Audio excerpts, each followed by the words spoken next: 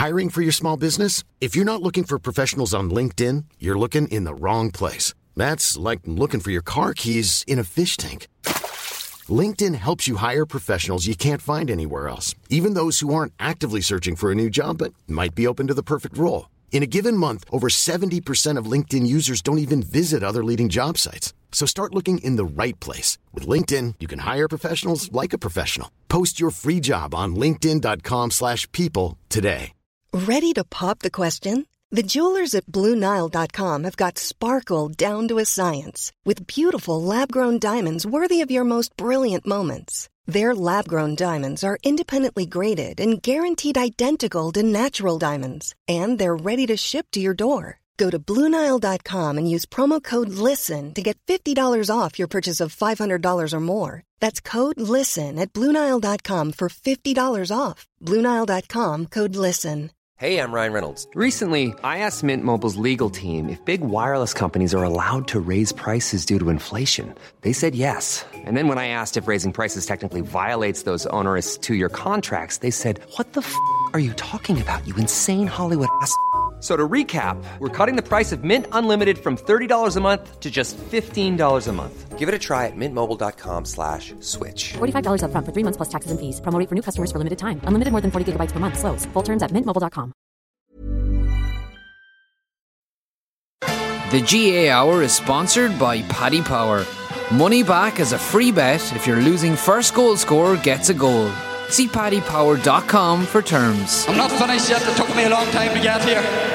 Both players have spoken with each other, and they regret what happened. They've had a frank discussion with each other, and they're both of them are keen to now focus on getting back their county jerseys. That these fellas will get such a shell shock next Saturday evening that we'll put them back in their asses for 10 years. So we're coming out on Wednesday this week, lads. Conan and Connor are here with me. Because we're in Thurles tomorrow night for a live show. We're in Hayes' Hotel. Where it all began, lads. Where it all began. Not that the two of you really care. You're talking about hurling on the football show. Any football fans from Tipperary, you can go along. It's a bit of crack. There's a great lineup. Check the Twitter account for the full lineup. But listen, more important things, lads. My campaign to ban the hand pass is gathering momentum here. Like, this has really touched a nerve of football fans right throughout the country. They hate it just as much as I do. It's 90% agreement with me, which people find really hard to do. The amount of people have to qualify it by saying, "Oh, for God's sake, for the first time I actually agree with you." Like, I don't know what to make of that. There's a lot of people say it. Like, I didn't... Okay, but anyways, I'm not going to get into that. But it's true. And if it was banned, we'd see more goal chances. Now, there's obviously the case where you're running in along the sideline, there's no goal chance on, and in that scenario, a fist pass is a good option to take. Now, my argument for that is a lot of them are thrown over. Definitely the ones from a tight angle. It's easier just to go with kind of two hands and get it over, and it's very rarely pulled. I think the game can do without this. It can do without this hand pass point. I don't see what value there is. There used to be a hand pass goal. They got rid of that because it was an eyesore, let's be honest. What surprised me is that a lot of people are coming back trying to include the palmed goal, where it's hand passed across and it's palmed down. Lots of replies to me. I have no problem with that at all. I wouldn't have the same issue with that. Like, there's still a bit of a setup in that. Yeah, that could be attack a move. A good attack a move, and you throw it across and just knock it down. What are you meant to do? Catch it and kick it, and then you're over the line. Like, there's no other option in a lot of those cases. And even the goal, Luke Connolly for Cork, like, he still had to palm that over the goalie. There's a skill involved in that. The only thing about that is, I don't know, do you notice, but I find a lot of people nearly catch the ball and then throw it. Well, that's true, and that's a foul. It's never pulled up. And if that was done out the pitch, it absolutely would be pulled up. I agree with you. I think the only semi-acceptable time to pass the ball over the bar at the moment is when you're running in on the end line. But coming in at an angle. But I don't think it would lose. I don't think the game would lose a lot if that was banned. And plus, like, you know, nobody knows, you can't fist pass the ball into the goal anymore, so nobody tries it. So if it was brought in, nobody's going to try and do that hand pass, and it'll be a reward for good defending as well. If you're defending and you show that guy the line, and you can just, you know, that would be an option for defenders rather than letting them cut inside. So I don't know. I think so. This could be your legacy now. The Woolly Mark didn't. Hang on, the offensive mark will be in next year. Yeah, true. And wait a minute, one of my championship restructures is the CPA's championship. One of the CPA's championship restructures. They didn't just credit me. and they're in on the new review this year. So I'm still holding out for my restructure to get in the mix here. I don't want to shit on a rule change again, but I do have to say I was getting a lot of grief in training on Monday night because I wouldn't be a stranger to a hand pass point, and boys are like, geez, you've some nerve sitting there quiet listening to those boys. Well, I did it a few times myself. Now, I don't think there was necessarily a goal on, and I was terrible for scoring goals, so you have to put context in a lot of the lads doing this. But I still think if I'm straight through on goals in a final, you have to go for goal there. I know I wouldn't hand pass it over in that situation. What about in Donegal's case where they got 3 in the second half, and then as it turned out they might have been important because the Cavan goal brought it back to 4 points, so then Declan Bonner be like the 3 kept the scoreboard taking over. There was 3 people over the other side. It was a straight hand pass across. I thought they nearly felt sorry for Cavan at that. Yeah, no goals. And you're saying, Colin, if the 3 goals were missed, sure, if one of them were scored, it covers the other 2. But I always think of the worst. You do. You're a complete another pessimist. Billy Sheehan texted me the other night, says, what are you talking about with this stuff? Like, he loved the hand pass point. He lived off it. He said, I scored 3 hand pass points last weekend. So listen, there's a lot of people protective about this hand pass point. I genuinely think, without making a big deal out of it, it does nothing for the game. I don't see what it does for the game. And if we're losing goals because lads are tapping it over the bar, I think that's definitely a bad thing. Michael Meehan from Galway, who knew a thing or two of scoring goals, he thinks 4 points. He replied back to me, says 4 points for a goal would be enough to encourage more attempts from the examples you mentioned. It was crazy stuff. So he's in agreement. It was a bit crazy last weekend. 4 points for a goal, I would have no problem with that. Like, I mean, if that would, geez, you'd imagine Dublin's final scoreline in Leinster finals then would be 10-10. They could really run amok on it. But what would you think, 4 points for a goal? I don't think there'd be too much of a big deal about it. Yeah, like, because rugby did it for the tries up 1 point to encourage more. Yeah. When you suggested it originally, I was thinking, well, boys will just clip it over anyway with their feet, because it's not the skill, it's the idea of just keeping the scoreboard going. But but it was 4 points, and obviously there's a bigger reward, so you might go for it and put the game beyond doubt in that sense. Yeah, no, exactly. Right, we have to talk about Marty's special report. We didn't have time for it on Monday. We had just too much to get through. And look, it was very disappointing, wasn't it? Like, I mean, Marty managed to get all these big players in this game. Like, we had Tom Ryan here on the show, but like I've tried to get John Horan on this year, couldn't get him on. I've tried to get John Costello on the show before, couldn't get him on. I wouldn't really ask Mick Reynolds, but he had them all together for like at the same time or in the same show, and didn't get anything really out of it, did it? Kind of like, the problem with Marty is he lets them do their PR job and doesn't question them. Or maybe he hasn't researched it enough to question him, but there was some parts of this just wasn't good enough. He does the PR job for them sometimes. Yeah, sometimes. Like, it actually is, it's a worse skill sometimes, and I'm guilty of it myself. You answer the question that you're asking somebody, and then he's sort of giving them a very soft out before they can even think about what he's saying. Well, the obvious one that was doing the rounds on Twitter, he said to John Costello, do you get annoyed when there's criticism of how much money Dublin get? Is it begrudgery? Is your reaction to say, well, lads, you get your house in order, we've done it? Yes. That was his question to John Costello. Yeah. Again, I'll take that one, Marty. I keep saying I've no problem with John Costello. John Costello's priority is Dublin. Like, John Costello can come on and he can completely fight for Dublin's corner. He can tell a lie or two or deflect or whatever. That's fine with me. I respect John Costello in a way for fighting his corner for his county. His problem isn't the rest of the counties in Leinster. Yeah. His problem is participation, it's facilities, and it's the Dublin team winning. Why would you have a problem with John Costello? My problem was with Tom Ryan and John Horan, because John Horan used to be a dub. He was over their minor teams. I was listening on Morning Ireland the other day, and then he's Leinster Council chairman. Immediately have to go neutral, and immediately as GA president, you have to be neutral. And he's saying, in my time of chairman of Leinster, we introduced the Leinster project, which created a model within the province similar to what is in Dublin. If clubs contributed to a portion of the employment of a coach, they would have a coach supplied to them. This has gone some way to redressing the imbalance that is seen to be there. Like, and again, he says that is seen to be there. Not just saying that is there. Like, he won't even say that. Yeah. So, like, I mean, that's a terrible thing. This East Leinster project, which I find hilarious. So, the GAA invested 1.5 million over 3 years. to 4 counties: Louth, Kildare, Meath and Wicklow. Again, why those 4? This isn't an easy fix. I'd be taking the 1.2 million off Dublin and I'd be giving it to the other counties. Bang. Dublin can sustain themselves. That's a fact. And if they'll have to make cutbacks in other areas and struggle like other county boards. Right now they're flush. They can do what they want.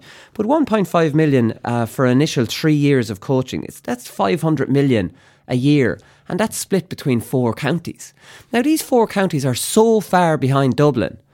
Like, they actually need double, treble what Dublin are getting per player or per club to actually bridge the gap. Sure, that's nowhere near that. And this is the argument they keep bringing up, this East Leinster project. Like, this is the big fix. It's for 4 counties. It's minuscule. And for the other counties to catch up to Dublin, they need to take Dublin's and they need to tell Dublin, with your commercial revenue, make some cutbacks on all your teams and use that for your game's development. It's very obvious to me what they need to do, because the other counties need so much help to bridge this gap that's a token gesture to them. Well, everything about the report kind of screamed token gesture to me, and I think editing probably the whole RTE report to me was a bit odd. I thought the timing was a bit odd. I thought the time of it was a bit odd. I think it was 7 minutes long, and there was I couldn't kind of get away from a kind of patronising tone. Like, as you said, Tom Ryan was never challenged. There was a couple of things he said that were probably actually not true. I think he said that the strategic report didn't recommend splitting Dublin in 2, whereas it did. No, I don't think that he said that it didn't split them in 2. What he said, in all honesty, the authors of the report at the time wouldn't have envisaged that there would be such a period of preeminence at senior football level, particularly in Dublin. So he's like saying there's no way anyone could have predicted that. Whereas they were recommending... They were recommended splitting Dublin in 2. Now, at the time, they were recommending them split Dublin in 2 for administration purposes. There's no way you can... And they had in the report that the population's going to explode towards 2 million. There's no way you could possibly... So hang on, Tom, put 2 and 2 together. Yeah. We're putting this huge investment. There's no way one administration can even keep control over this huge thing. We recommend splitting into 2. Just because they didn't spell it out, Dublin are going to dominate.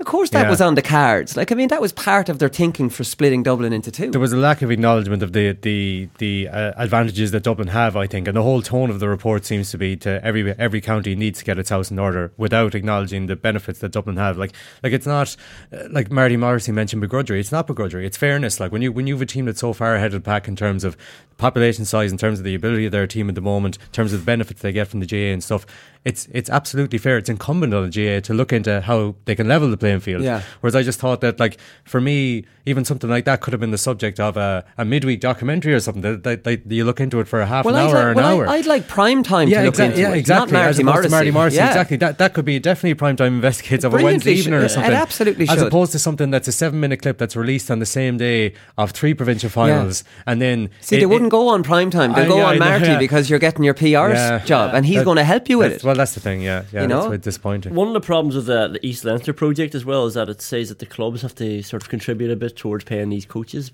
That's easier to do when you're in Dublin because, again, there's more money, there are more people, huge there are more clubs, businesses. Huge membership fees, It's easier to attract more commercial interest, so it's tougher if you're in Kildare or Meath or Louth trying to drum up that money to pay a coach. Yeah, so they're talking about reducing Dublin's games development, and I think they reduced it, and it's fairly minuscule. It actually went up slightly last year from the accounts. It went from 1,298,630 to 1,303,630. So maybe they've flattened it off. And incredibly, I had John Horan on here when he was Leinster Council chairman. Leinster Council used to give Dublin a handout as well, on top of the GEA games development. And I says, this is outrageous. He says, oh, well, we're reducing that as well. Holy shit. You see, we all want Dublin. Again, and Cheddar's right on the hurling show here. He says, why would you want to cut Dublin funding? Isn't it great to have participation rates increasing? And I'm on that side as well. So then split Dublin into 4. The only solution, there's 2 solutions here. You either reduce their games development, which I think Dublin could probably take the hit on, because they've got so much money coming in. They'd have to just increase fundraising, because their fundraising is something like 50,000. Mayo's was $1 million last year. So Dublin don't even have to try to fundraise because they're completely, just so flush with money. They've they've minimal travel expenses, which is the huge crippling payout for most county boards down the country. The majority, I'd say all of their players are in Dublin, so there'd be minuscule. I'm not sure that Laois players even get travel expenses when you're coming within the county. That's how miserable it was. You'd only get them if you're coming from outside the county. I think that was the case at one stage. So that's it. So either cut this game's development, which would completely tighten the purse strings of Dublin, but I think they could take the hit on it, or else you keep giving it to them and you say, right, let's split Dublin. And like, there has to be a solution here, because this thing of, you see the people on, I don't know why I'm even mentioning Twitter, because it's just a toxic cesspit, and they're trying to compare it to Kerry and the amount of money Kerry get from Kerry Group, and it's so dumb.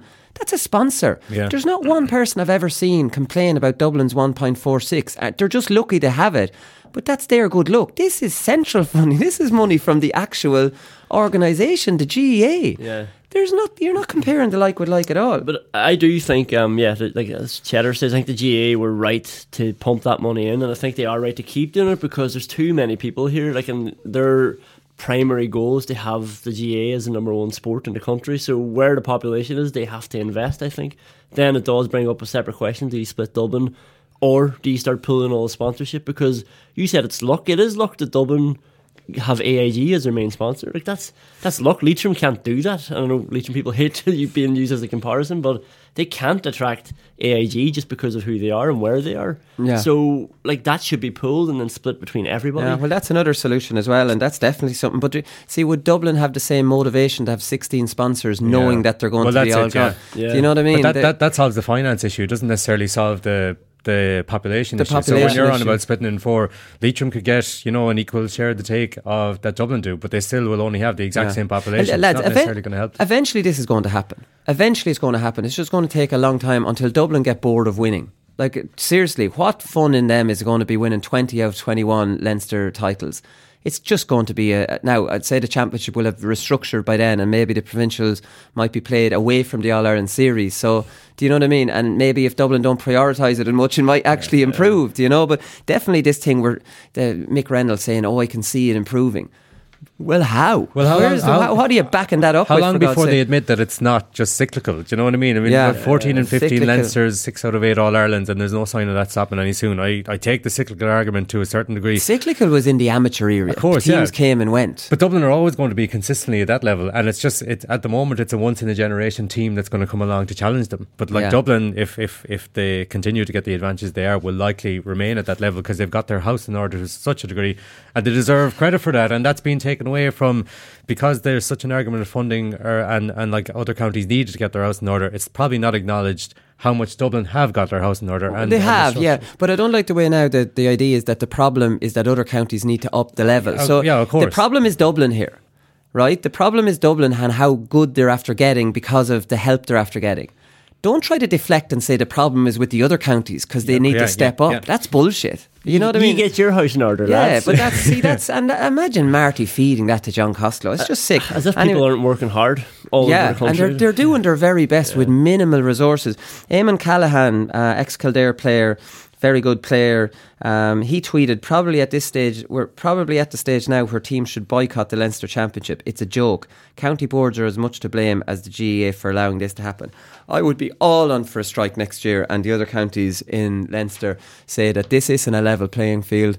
It's a complete turkey shoot. It's a waste of our time. Put us straight into the qualifiers. Where's the answer then? What would happen then? That's all they know. That's extreme, right? But I'm all for extremities, because playing politics with these people doesn't work. You saw that report. They're barely acknowledging that there's a problem, and they're trying to say that they're fixing it, and they're not. They're just not. So, what do you do with officials that are saying things like this? You hit them where it hurts, and you embarrass them by saying, "Here." Now, having said that, all county teams might agree to do this. All county reps. All county reps, or what do you call them, delegates to the Leinster Council would never vote for it because they're under the control. So it's very hard to change these type of things. This would, you know what I mean? And it just needs to be a strike, and actually don't need the delegates at all, right? So that's it. Anyways, we'll move on from that, because there's a quite funny altercation happened between Andy McEntee and a man called Jimmy Gagan, who's a local reporter for the Meath Chronicle. Now, the Meath Chronicle are very upset about this, and Meath have released a statement saying they're investigating this. Right, so Andy McEntee. Now, listen, I'm a reporter myself, and I ask the questions, and I should be on Jimmy's side, but I think Jimmy kind of maybe went... I don't know, there's a time and a place to ask a stupid question like this. Now, Andy McEntee was livid. We saw him on RTE, and he'd be a thick sort of a man anyways, a proud Meath man, and they were humiliated, right? So here's all the context of it. And then he's done his media or whatever, and then Jimmy comes up to him and asks him, will the players be lining out for the County Hurling Championships this weekend? Now, come on, I would be like, like, Jesus Christ, they're out in the qualifiers the week after that. For me, they're not going to be, is the quiet answer. So, so Andy was livid. He says, are you fucking mad? What sort of fucking question is that to ask me? Right? So he said that before moved off into a TV interview. Right? So that didn't end there, right? So, then Jimmy Gagan headed off towards the team bus to catch up players before they get on the bus. Often been down there, Jimmy, in Croke Park. I hang around the bus. Got Stephen Rochford there last year. We hid in around the back of the bus. But anyways, that's all the game that's played down there. Journalists will be waiting around the bus and hoping to get a player as they go on. And he started asking them about the match. And McEntee saw him. And he says, I'll take the fucking head off you if I see you near the fucking dressing room again. He shouted at Gagan. Now, this is allegedly. Apparently, it's on recording. So, look, lads, I don't know what to make of this. I find it quite funny, but obviously, maybe Jimmy Gagan is put out by this. He's an experienced reporter, and he didn't deserve that. If that happened to me, I would tell Andy to F off and tell him what I'm here for, and that would be kind of end of it. Yeah, and Jimmy is a local reporter. Local reporters seem to always get it in the neck most. They do. They get underplayed. And in my time playing, the local journalist gets way more of a hard time for being critical. So his concern, his readership is obviously the club players and Meath. So I can see why he would ask that question. Maybe a bad time and... yeah, maybe fueling a bit of fire there, but I just see him as a reporter just doing his job and asking a so we should be on Jimmy's side, right? I don't know why I'm not fully. Maybe the bit on the bus, or like in front of the bus where he says, I'll take the effing head off you. Like he'd already effed him out of it. Did he need to do it again? Oh no, he didn't need to do it again. But I still find that quite funny. I know. It's funny in the report that it says shaken but undeterred, or reporter made his way. That was in the Meath Chronicle. Shaken but undeterred.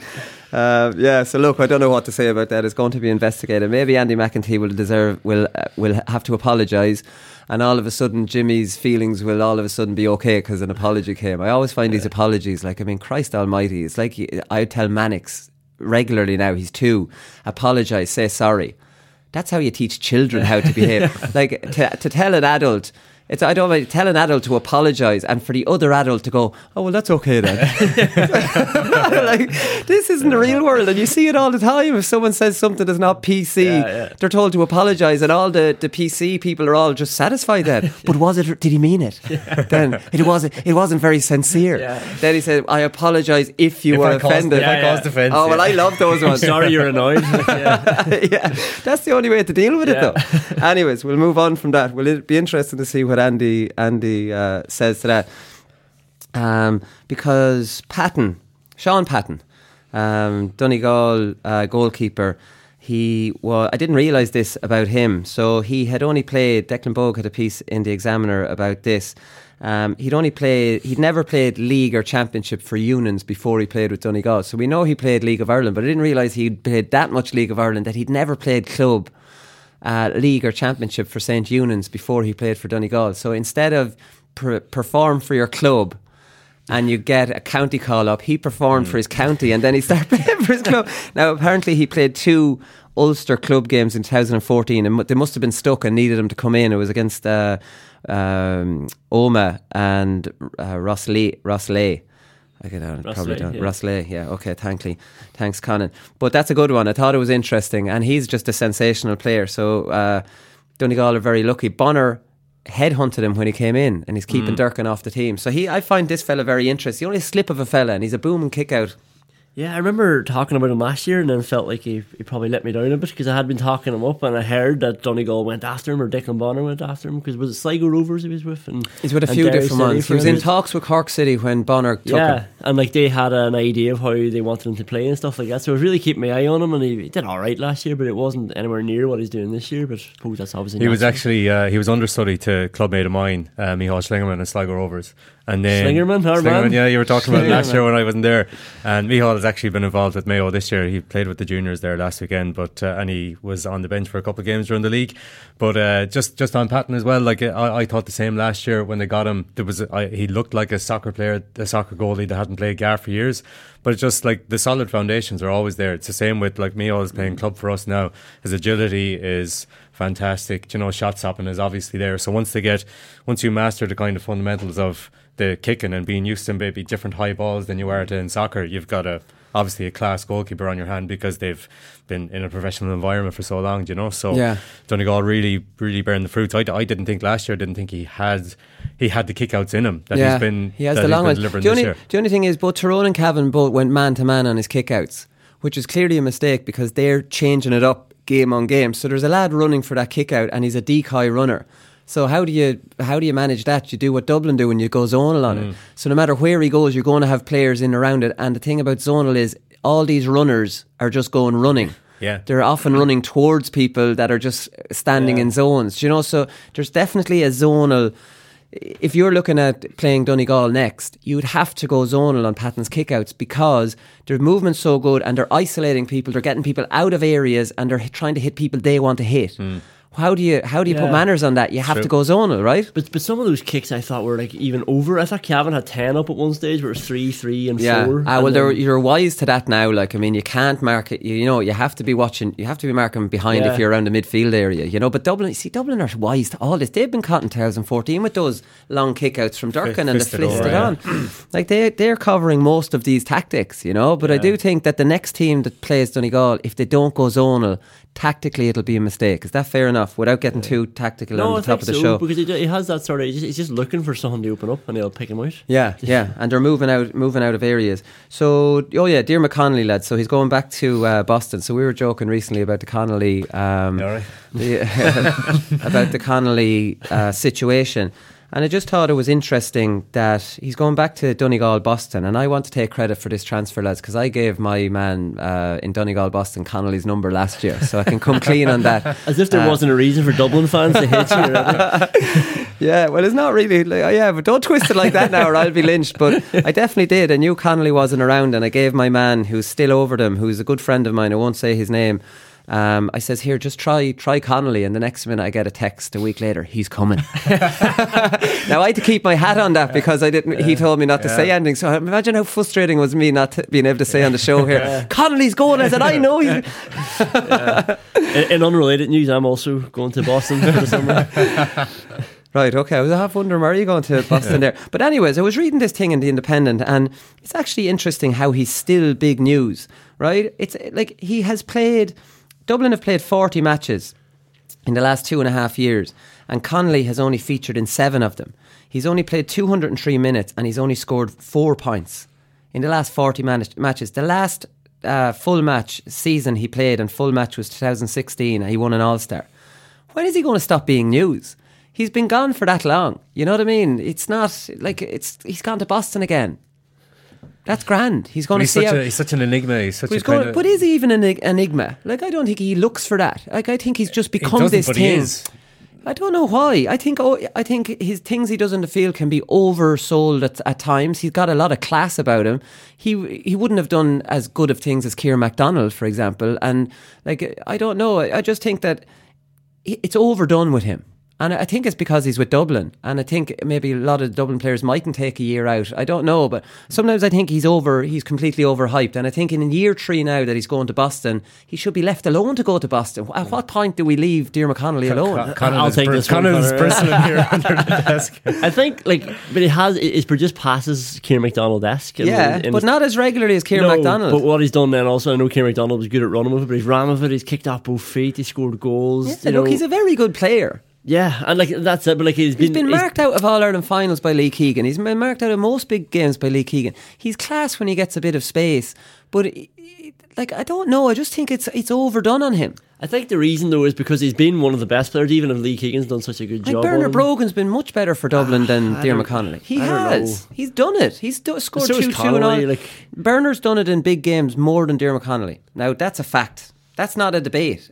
Bernard's won All-Ireland finals. He's won All-Ireland semi-finals. You could probably add more to that list than just Bernard Brogan, I would say. Yeah. Apologies to Connolly. But I think actually though, if you take the Bernard Brogan example, like if he was in the same situation, if he wasn't playing with Dublin the last 3 years, we'd be, looking at his club form, and it's probably worse because Connolly's playing for one of the best teams in Dublin, so he's always doing well and they're doing well. So then you start asking, why is he not involved? If Bernard Brogan was playing with Vincent's, it might be the same thing. Then they play him centre back, and you're like, oh, why I think the thing with Carlo has shot him into another kind of stratosphere of pure controversy, and that whole thing got so big because hasn't really done anything since then. And the Lee Keegan thing actually helped propel his character, I think, a bit more as well, because these were the two best teams and these were two of the best players going head to head. That was the obvious matchup. But Keegan was giving it to him. There was only one winner in those battles. But that made him more of a personality. It made him more to talk about. You come next year, Mayo and Dublin are going to face each other again. Yeah. To be fair to Connolly, he did make the difference when he came on at half time in the 2017 final. He did. Well, he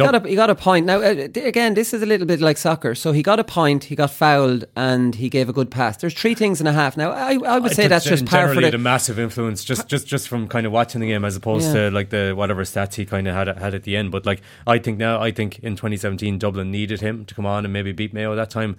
Dublin don't need him now, so probably the longer it goes on without him being involved, the less he's going to go down in the news cycle. Yeah, and I think that's it. I think his career from now on is going to be just going to Boston for the summer, making a few quid, coming home playing with Vincent's, and what's wrong with that? The way I look at it. But next year we'll be back to saying carry on again. Is Connolly coming back? If I have anything to do with it. Con and the ringleader of the whole thing.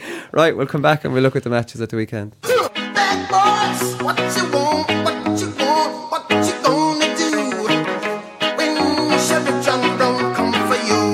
I work as a policeman at Garda Síochána down in Store Street, and I'm coming back out and there's a cohort of loyal Tyrone fans still up in the stand as you come back out, and they're roaring at me, "Hey Caffrey, you Free State bastard."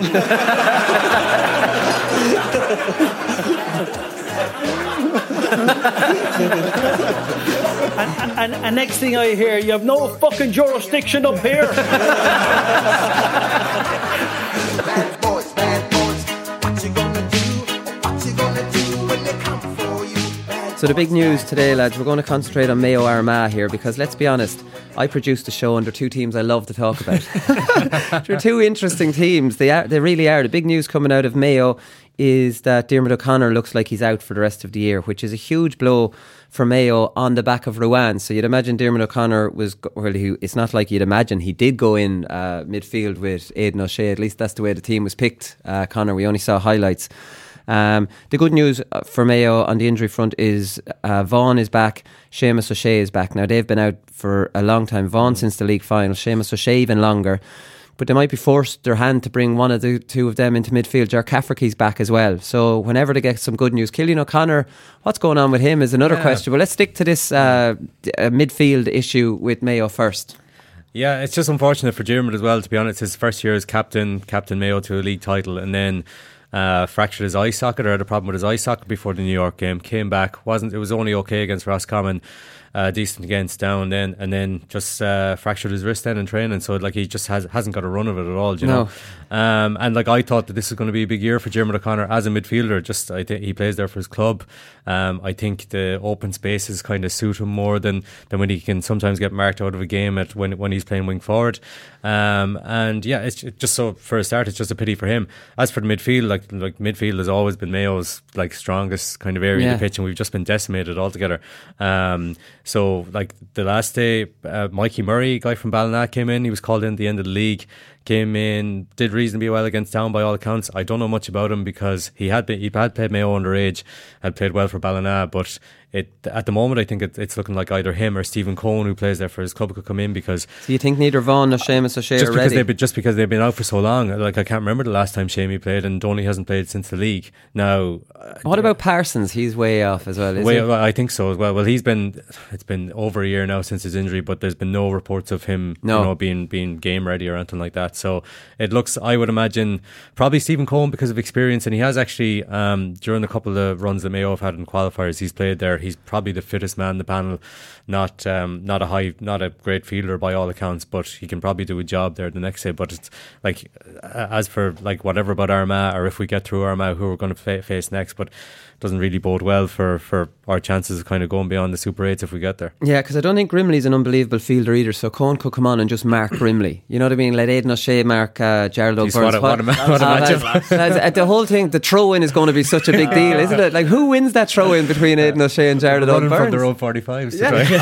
I actually think the other two midfielders just get out of there. Yeah. Don't get in these two lads' way. Let's just see these two lads go for it. It's just going to be like a basketball throw-up. It's going to be fantastic. But I suppose the big tactical question here is, are Mayo going to go man for man in their half-back line like they did against Roscommon? Because tactically that is going to be a mistake against Armagh, because we know Armagh's main strength is that full forward line. It's Jamie Clark, it's Rian O'Neill, and it's Andrew Murnan. Well, Andrew Murnan went off early the last day. Brought Grugan on for yeah, but I think this is actually a game for Grugan to maybe, because if Mayo are not leaving extra men back, Grugan could play that playmaking role. Grugan struggles in these tight defensive games, like he does, because he's not physically strong, and he's a smart player that sees a pass, and both those quality and weakness are exposed in those systems. Yeah, I would have been looking at playing him 11 anyway, because I like Murnan too much as well, and with that full forward line that you mentioned, you just get so much out of them. There's so many different types of players in there, and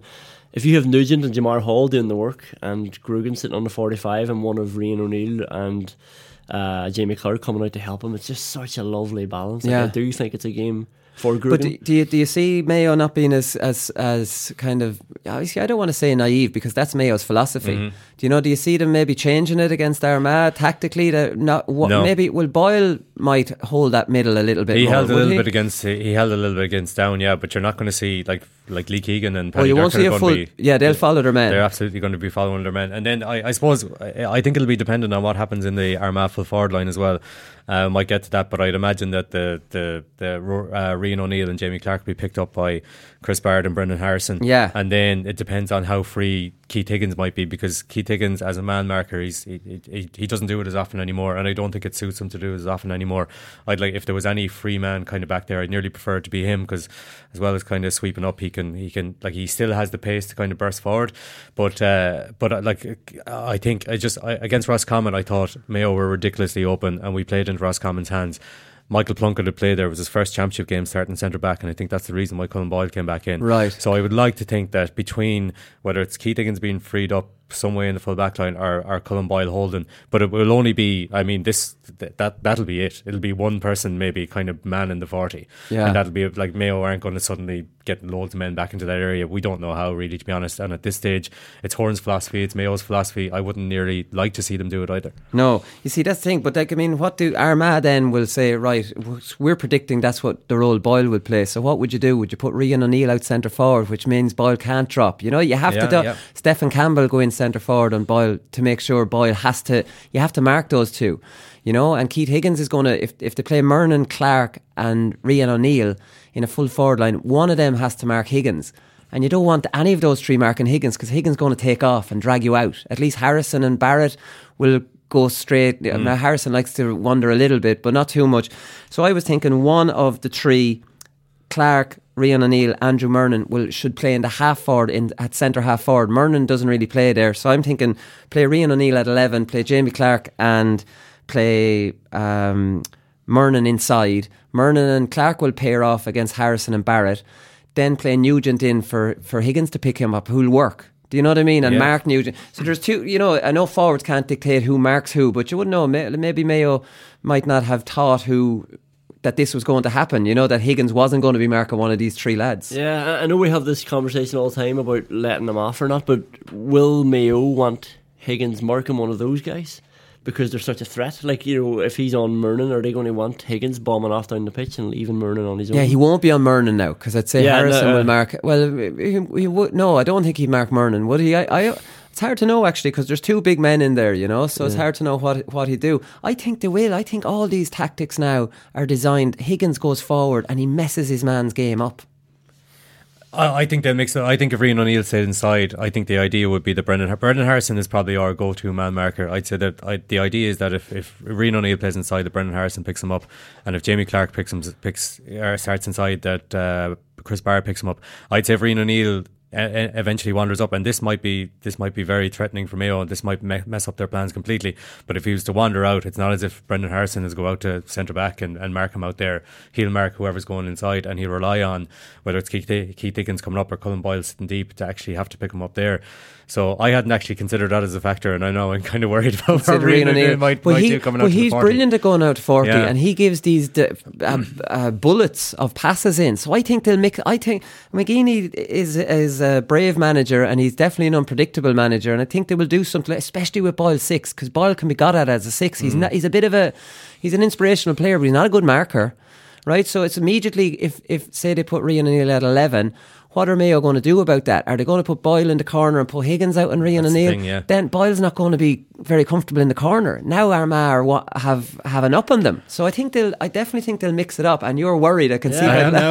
No, yeah. And that's the beauty of having 4 dangerous forwards, isn't it? Yes. And Jamie Clark could always play in front of the 2 big men, and then they could get in diagonal balls into the 2, Rian and Murnan.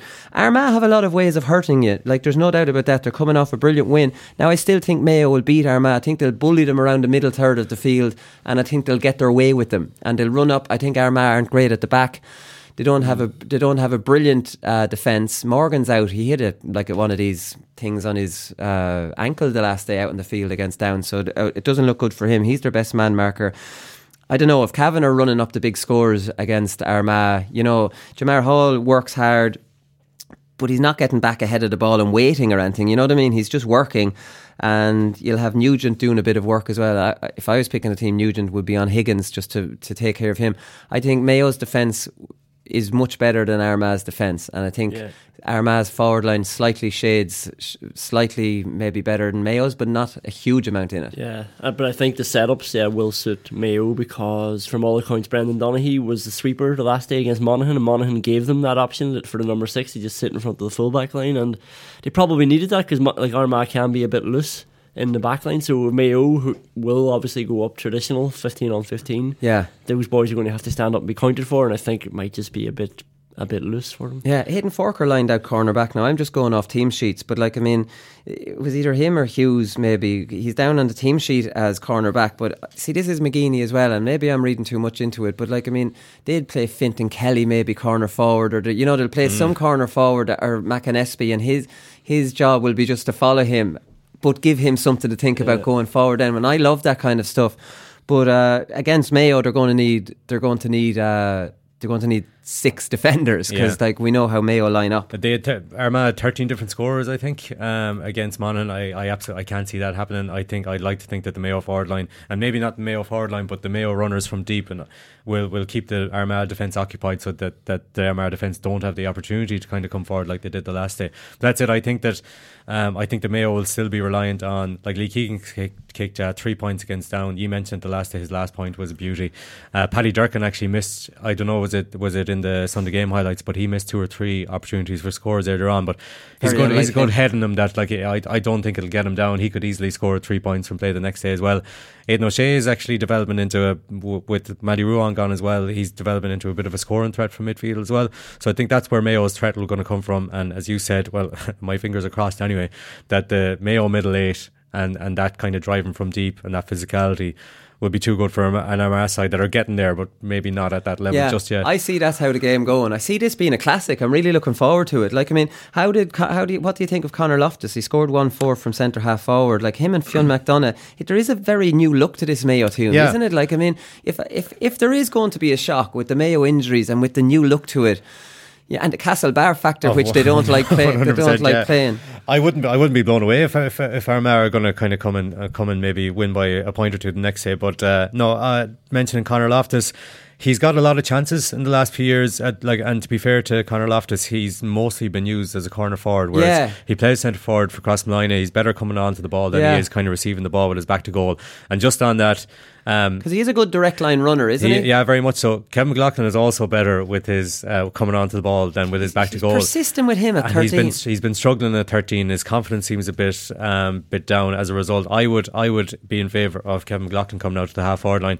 The only problem is who you throw in. Jason Doherty would probably be the obvious candidate from that half forward line. Sean McDonough came back in after a few months gone and kind of built on the form he had in the early stages of the league, 2 points, and he's a really hard worker. He's very involved in the game. He likes to keep it wide, but at the same time tends to be involved a lot, which is what you want from a kind of productive wing forward. So good sign from him, good sign from Conor Loftus, and good sign from Mayo is that with Cillian O'Connor out, Conor Loftus nailed most of his frees, and a lot of them from the wrong side for a right-footed kicker against Down as well. So he has a goal in them too, as he showed against Down, and as he showed in the past as well. Got one that got us out of jail against Derry in Castlebar there a few years ago as well. So great goal that. Yeah, showed a bit of composure. Showed a bit of composure for his goal against Down as well. But so Cillian O'Connor, then it's the right time to ask you about him. What's the story there? There was some talk about indiscipline, which James Horan denied and said that he's nearly there. Is this relapsing, or he should be back by now, right? That's all I know. I mean, James Horan was asked after the game the last day, was it something to do with a disciplinary issue? I'm not sure where that's just in response to the Mayo rumour mill, which is quite busy as it always is. But so he's had this long-term injury, and James Horan just said that he's not just quite at the fitness level yet. And it's interesting that when Mayo released that statement today about all the players that participated in training last night, that Cillian O'Connor wasn't amongst them, and this is after James Horan said that he's very close after the Down game, and he said he was very close after the Roscommon game. So that's about all I know, but it's kind of concerning because if he's not used this weekend, when is he going to be used? Because Mayo are looking, with all their injuries as well, that we could be hanging on if we are going to get to the Super 8s. Yeah, no, exactly. I was just thinking there, if O'Neill went in at number 11, Lee Keegan would probably go across on him. And that's what Rochford would do. Boyle would go onto the wing. Yeah, but has Horan been putting Keegan on his good player? He has. He put him on Shane Walsh against Galway, didn't he? But Shane Walsh was kind of playing out there anyway, whereas Rochford would. Right. But if Shane Welch moved inside, Lee Keegan's job would be to go inside with him, no more than he did with Quinlivan and Sean Kavanagh, whereas I think he's been keen to have Lee Keegan, which I like, have Lee Keegan operating around the half-forward line. So that could be an option too. Keegan would relish that as much as Keegan relishes going forward. The other thing he relishes is facing up with a man who's been touted to be, the opposition's best forward and putting them in their place. So I wouldn't be I'd be happy enough if I saw Lee Keegan kind of lining out alongside Rian O'Neill next day. Yeah, how do we see this going, lads? We might as well get the predictions here. Mayo are 4-11, Armagh are 11-4. I wouldn't have it that much in Mayo's favour, but at the same time I'm fancying Mayo to get over the line in a classic that I'm really looking forward to. Sky have done unbelievably well to get these two games. How on earth did two brilliant games come out of that hat on the weekend Sky had committed to playing two qualifiers? Yeah. I know conspiracy theorists here, but this was not this. What do you do? Warm up the balls, maybe? Okay, this is a joke now. I'm going with Mayo as well. I think it'll be 15-15, and just going by the Cavan game where Armagh just looked open and Cavan took them for 23 points that day. And we've seen in the past Mayo coping with the Dublin forwards when it's 15-15. So I think they could still, even though the Armagh forwards are class, they still have enough at the back to cope with them. Yeah, we should savour these games though, lads, because this is a game, and if this is not a good game, I'll be amazed, because these are two managers that have a philosophy on the game, and when these two meet each other, yes, there will be times when both teams will have 12 outfielders back in. Generally, they'll be following a man, and they'll just end up back there, and the attack has been slowed down. When kickouts are won, both teams will try and get it down as fast as possible, and there'll be one-on-ones. Yeah. This will be a throwback to when we used to see that kind of thing in every game, and I'm not complaining that that's not in every game, because it's nice to have a variety, but when we have two teams like these two, like Dublin, like Kerry, who all get men behind the ball, but who will give you one-on-ones if you are smart enough and fast enough with your attack, I think that's fantastic, and I think this, like I said, Sky are lucky to have it. Where Mayo, I presume you'll be going for Mayo, Conor. Yeah, Mayo are the longest odds of anyone this weekend, which kind of took me aback a little bit, because shortest odds, you mean? Well, they're shortest odds. Sorry, yeah, Armagh are the longest odds of anyone this weekend, which I found a surprise. But the handicap is +3. You can get Armagh +3 for even money. If I was betting, I'd go for that. But yeah, Mayo by less than 3 points, basically, is what I'm saying. Right, okay, great stuff. We'll come back with Paddy Power predictions.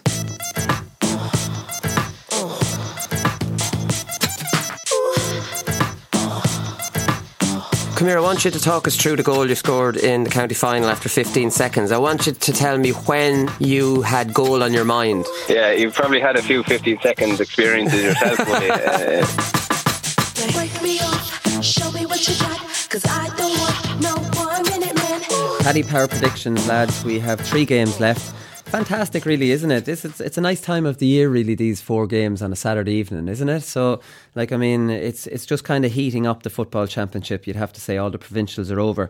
I'm calling this the Curragh or Nowhere, because the Curragh boss, Derek McGrath, was complaining to the Racing Post. He says, certainly it's disappointing for the derby itself, given the proximity of both events.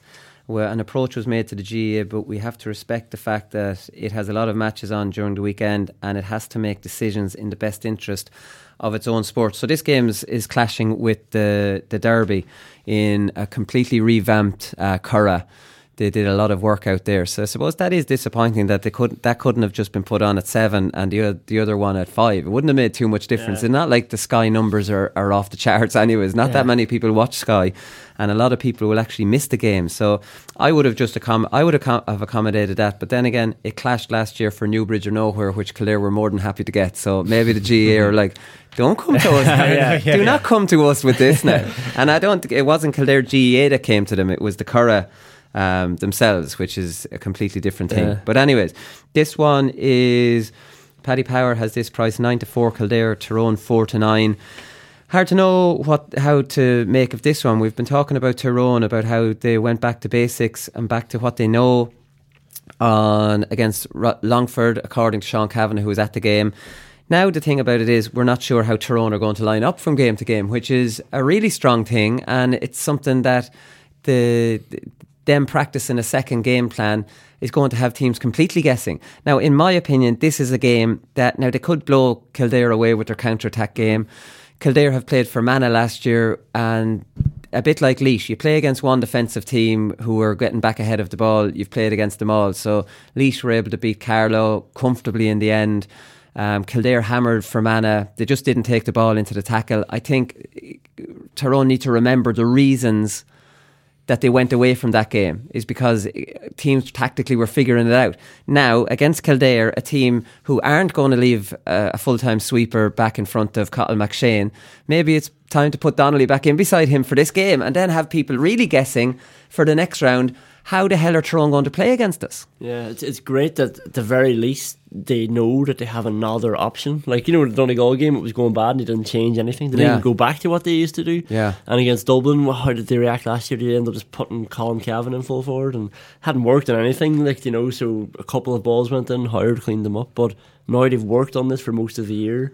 They have 2 very clear, very well-worked game plans that they can alternate to. And Mickey Hart actually said, it was in the Independent, I couldn't find it online, the exact one, but I was reading it in a coffee shop. He said, you actually need more than one game plan within a game. And I was like, well, it's about time the penny dropped on that one. But now he clearly does. And the message can come in during the game that Donnelly goes in, Hart and Sludden push up, don't drop as deep, let's try and get a goal. This is a huge string to their bow. But it's also, there's very clear indicators. So somebody like Donnelly going in, that's very obvious to a team then, how they're playing. Hart and Sludden will stay further up. Then they'll know, right, this kick is on. And then the whole pattern changes. It's not just change it to a long ball. When they see Donnelly go in, that's the trigger to change everything up. So, yeah, I think it is exciting. I just hope that they will show a bit of flexibility. I think for the Kildare game, they will just stick to the counter-attack and brush them aside. Do you think so? When did he say it's important to have more than one game plan? Did after he say the Longford game. After the Longford game, okay. Because I was wondering, did he say that before the Donegal game? No, I don't think he thought about that before that game. I just thought, because I just thought that Donegal or Tyrone would have been so spooked by having been so comprehensively outplayed by Donegal that I'd fear for them that they'd just say, right, we'll stick with what we know and continue with this game plan no matter what happens. See, I think that's a mistake. Now, having said that, I did say on Monday, throughout the qualifiers, it hasn't been a mistake. This has been a successful game plan for them. Now, against Meath, they nearly came a cropper because Meath were smart that day and turned it into an arm wrestle. Some teams are stupid going into it. I think Kildare, tactically, Cian O'Neill will have them drill, lads. If they're dropping off us and heading backwards, don't rush the attack. Slow down. Wait till we get into our pods and try and get through them Dublin style. That was a criticism I had of Cavan against Donegal. The minute you see them retreating off you, calm down. Yeah, This isn't a counter attack. Calm down. We don't have them out of position. Let's wait until we get all ye up. We'll go on our shield outside it and we'll try and punch holes in it. I think that's what you have to do tactically, with Tyrone. So I think Kildare are at that level of sophistication in that they have played defensive teams and done well against them. And I remember the Fermanagh game. They destroyed Fermanagh. They did not take the ball in the tackle. They looked well drilled. And I think against Tyrone, if Tyrone want to go down that road, that Kildare will be able for it. Now, Newbridge is such a bloody tight pitch that getting through Tyrone in Newbridge, if they're dropping bodies back, it's going to be difficult. Yeah, it's going to be very, very difficult. I just remember the old Mickey Hart who used to surprise Kerry, ambush them with a new tactic, and it seems like now they've become very obsessed with focusing on themselves, which I always think is a good thing, but almost too much, because we praise Stephen Rochford all the time for taking each game as it comes and playing for that team. So I would like to see Mickey Hart sit down during the week and think about what will Kildare do at Newbridge and how can we adapt. The only problem with doing that is that I suppose you have to have a base philosophy as well, and if you're constantly mixing it up for every team that you're playing against, no, that's fair, well then you're kind of moving away from the style of play that you want to play in the first place. I think that happened with Mayo a lot, that Mayo under Rochford were brilliant in one-off games against big teams, but then we probably struggled against the lesser teams because it was up to us to kind of dictate it as opposed to mix up to kind of suit the opposition. Yeah. So that's the only thing. So that's what I think. That's why I think that Tyrone might just go back to what they know, especially against a team like Kildare. While it'll be hard to get through them, in a tight pitch like Newbridge. Kildare coming with a bit of momentum, and I would say that Tyrone would have thought last year that there was a few teams that playing the way they play, they're just not going to be good enough for them. I was thinking of Roscommon last year, Cork, who were in a very bad way last year, so they probably don't count. But I would say that they probably see Kildare on that level as well, and think they can beat them doing what they know. Yeah, and plus Mickey Hart will have seen the Leinster final. He'll know Adam Tyrrell is shooting the lights out. Neil Flynn got 8th the last day, and Ben McCormick was brilliant against Dublin.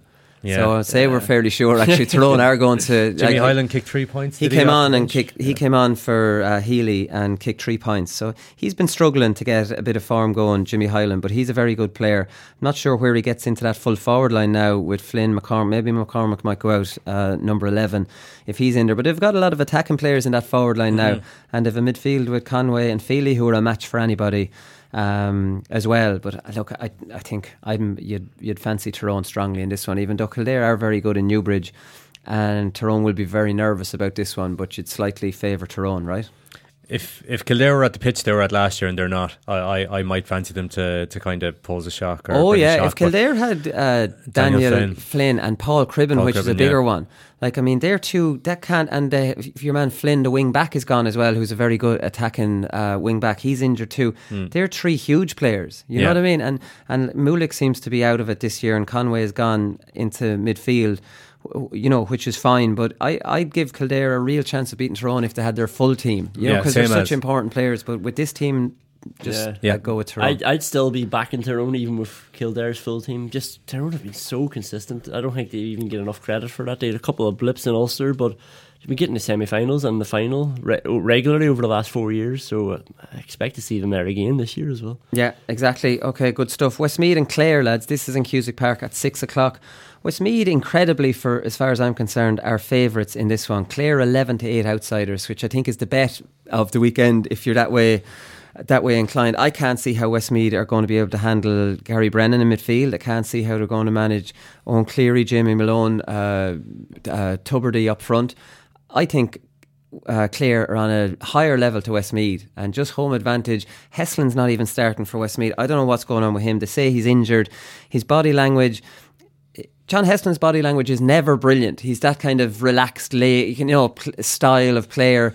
But it's even worse than I've ever seen it this year. Like against Laois, he was walking around the field and it just looked like he came back late into the squad. I don't know. I was incredibly unimpressed with Westmeath against Laois that day. Oh God, they were a poor team. Poor team playing very, very old-fashioned tactics and couldn't even change out of them playing with a gale force wind. And they've been, I think they were unimpressive against Limerick at the weekend as well. Clare very impressive away to Leitrim. I see Clare just being too good for them. And what, against Laois, he just was drop bodies back and dropping everybody back except for 2 men isolated in the full forward line. No link man, no nothing. Running slow build up. They'll win the ball back. instead of attacking at pace, they'll hand pass it backwards, then Laois will be drifting back with the slow attack, and then they face Laois all back at the other end. And this was, now Laois were no better. This was, Laois, when Laois had the wind, they tried to move it down pretty fast. Westmeath never tried to move it down fast. Laois were so comfortable against, they allowed Laois dominate possession when they had a strong wind. They didn't even push out on them until the very late stages of the game. Now, unless they've learned from those mistakes and they've brought these tactics on, because we know their manager has been in with Rory Gallagher's backroom team. So that's his philosophy. Pascal Kellahan's their coach, and that wouldn't necessarily be his philosophy. But at the same time, coaches just come in and carry out what the manager wants. Do you know what I mean? Yeah. And we know that the modern game does end up with 13 behind the ball, but Westmeath end up with 30 men behind the ball all the time. Yeah. You know what I mean? You don't get those. You don't get those one-on-ones against them. And then you don't get the best out of Kieran Merton or Egan. Kieran Merton or Egan or Heslin, which is completely stupid, because for me, Westmeath, I think they're strong. O'Toole is a good player. Egan's very, very good. You have Martin and you have Heslin. That's a match. That's a Division 2-4 if you want to leave them up front. And like that has to be done. You have to be getting the best out of them. Yeah. Well, I'm going to go with Clare in this because you've made a good case, Willie, against Westmeath, but also just Clare seem to sort of gotten themselves to this level. You're saying they're a level above Westmeath. I think they're very comfortable now being a level above a lot of these teams. Yeah. And I think their attack know that too. Like, you know, they're a razor sharp attack. Every time you see them, we only get to see a lot of the time just highlights on Sunday game. But it's just players who are burning defenders, and you don't get to see that a lot with other teams. There's a lot of good footballers around there. Jamie Malone is like Jamie Malone's a throwback to, you know, Michael Donlan coming late onto a play and bursting through and scoring goals. Like, he's scoring 1-2 regularly. He's just an exciting, brilliant player, and there's no hand passing over the bar with this fella. This fella's rattling the net if he gets in, and that's it. He's an exciting, brilliant player. Owen Cleary started as a number 13. Now he's playing as a number 11, and he's shooting the lights out. A beautiful left foot on it. I think Clare are and they're obviously Brennan O'Connor in midfield are incredibly strong. They've Gordon Kelly, who David Clifford said is the hardest lad he's marked. Yeah.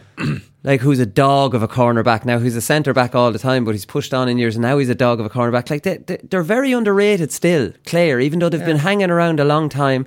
They've had the bad luck of always playing Kerry in a semi-final, and Kerry will wipe the floor with any Division 2 team. Wipe the floor with them if they want. So I wouldn't hold that against Clare, and they actually didn't wipe the floor with them this year in Ennis. They really brought it up. Clare really brought it up to Kerry actually in Ennis, as you said. But Clare have been a really good qualifier team. Like, a couple of years ago, Clare could easily have beaten Mayo. That was the year that Mayo got to the All-Ireland final. That was a very good game down in Ennis. Beat Roscommon, I think, didn't they? After Roscommon lost the Connacht final, they just about lost to Armagh. They hammered Laois that year in that qualifier in controversial circumstances. So like Clare are really, like, as you said, they've reached the level and they're comfortable at that level.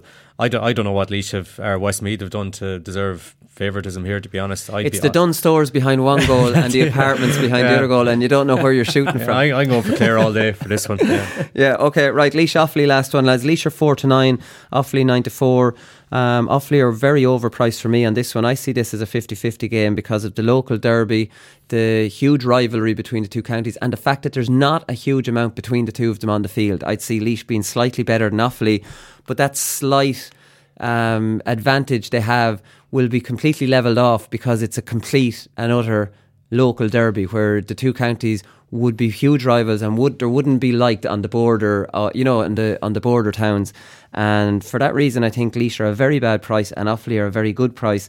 It'll be interesting to see. It was 2-12 to 15 points in the league. Laois used the long ball tactic when they had the wind in the second half. Remember that point or the goal from Evan O'Carroll that we were talking about? And Offaly going to give you them. Offaly are playing a traditional brand of football, and they have forwards that could easily hurt Laois. Like your man Horan from Kilmacud Crokes scored 1-1 the last day. He's a very good player. Anton O'Sullivan, centre half forward. You've Bernard Allen. You've Niall McNamee, who's flying it inside. Laois would be very worried about Allen and Niall McNamee, and they get it into them. This will be a brilliant game at a lower level between two footballing teams. And the thing tactically with Laois is Laois know what they're coming up against Offaly, and Laois will use their kicking game because that's the game Sugru likes. It'll be interesting where they play Donny Kingston. He came back the last day. He was centre half forward. I'd have him back in full forward based on the team we're going to be playing, where you're not going to have like a sweeper doubling up too much, I'd have him in there with Evan O'Carroll. I won't even entertain the fact that they can't play together, and I'd have Colin Murphy playing out in front of the two of them. That's the way I would go with it. I'd go with Paul Kingston at centre forward. But it'll be interesting to see how they line up. But this will be a classic, lads, and I'm raging. I'm going to be watching Armagh Mayo on the telly because nobody on the podcast is going to want to hear about Laois Offaly. Isn't that terrible? That I'd really be looking forward to this game, and I have to watch the other one, even though it's not much to give out about.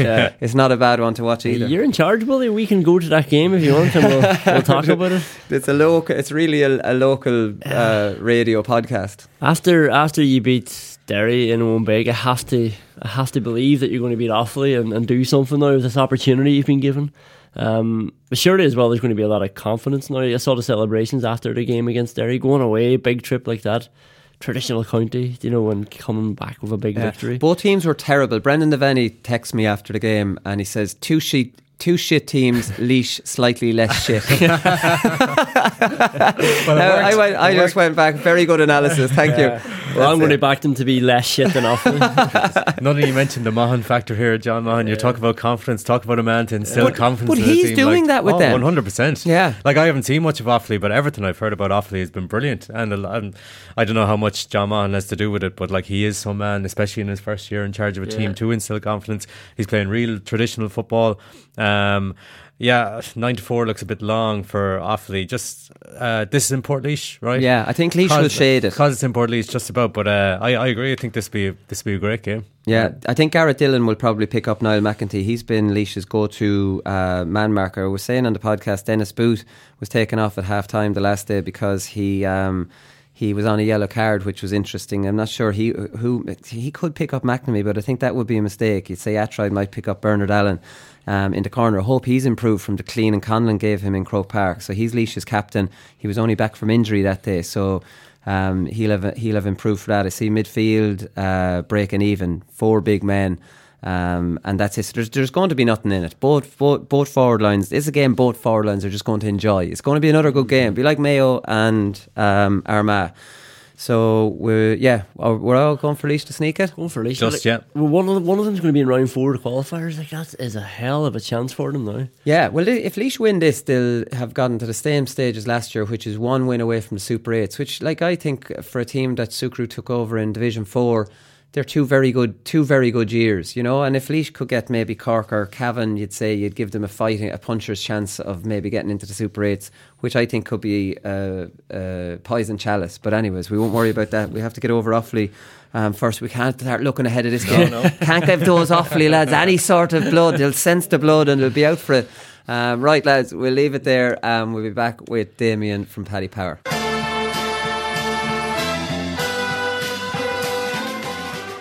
Damien from Paddy Power, how's it going? Not too bad, Colin. Okay, we're going to start with my accumulator. If anyone still has faith in me with these accumulators, let us know what I've gone for this week. This week, you've gone for the 4 football matches: Tyrone, Laois, Clare and Mayo. So the 3 favourites and Clare instead of Westmeath. And we're going, was 6-1 and now it's 8-1.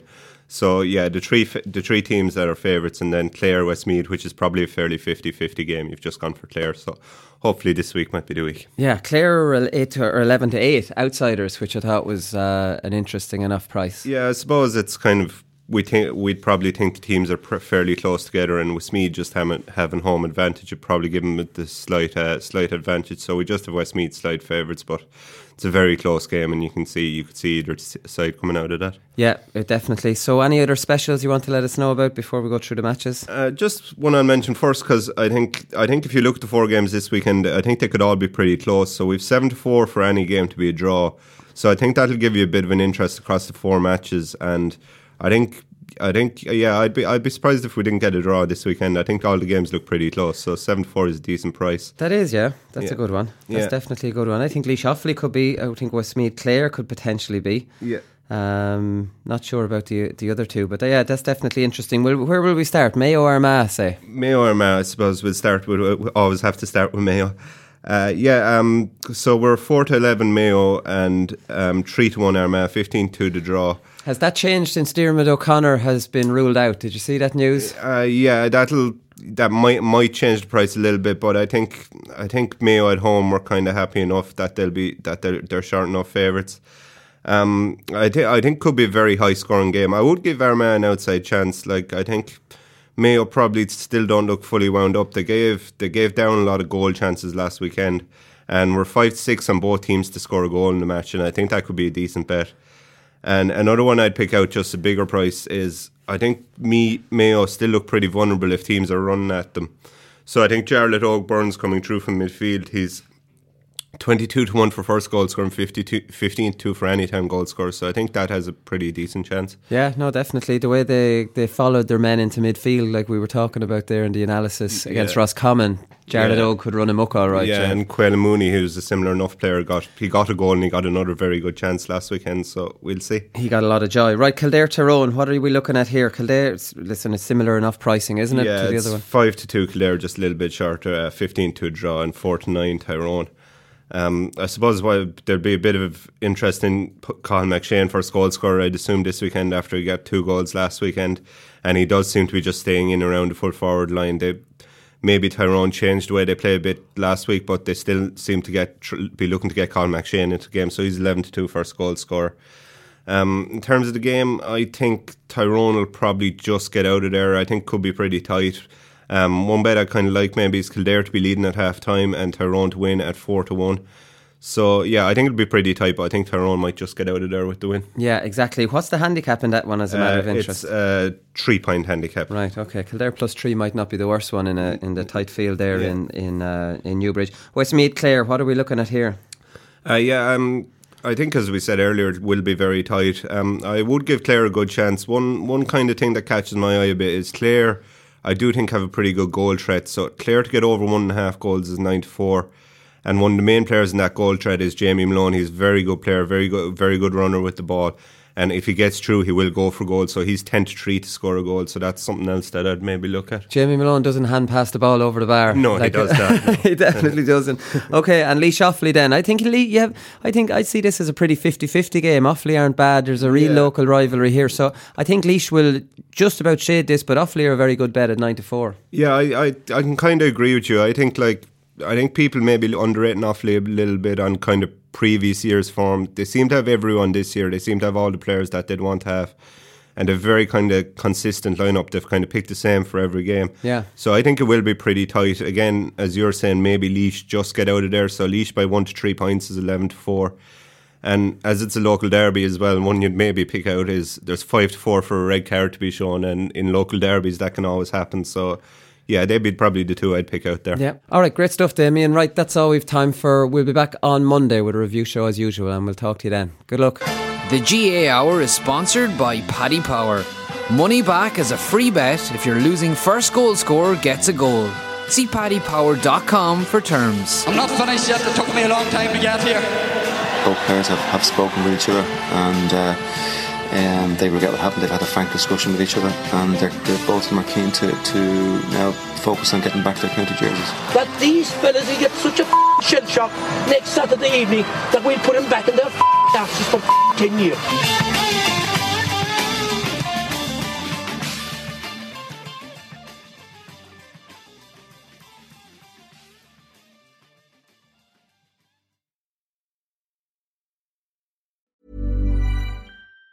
Even on a budget, quality is non-negotiable. That's why Quince is the place to score high-end essentials at 50 to 80% less than similar brands. Get your hands on buttery soft cashmere sweaters from just $60, Italian leather jackets, and so much more. And the best part about Quince, they exclusively partner with factories committed to safe, ethical, and responsible manufacturing. Elevate your style without the elevated price tag with Quince. Go to quince.com/upgrade for free shipping and 365-day returns. Hi, I'm Daniel, founder of Pretty Litter. Did you know cats tend to hide symptoms of sickness and pain? I learned this the hard way after losing my cat, Gingy. So I created Pretty Litter, a health monitoring litter that helps detect early signs of illness by changing colors, saving you money and potentially your cat's life. Pretty Litter is veterinarian developed, and it's the easiest way to keep tabs on your fur baby's health right at home. Go to prettylitter.com and use code ACAST for 20% off your first order and a free cat toy. Terms and conditions apply. See site for details.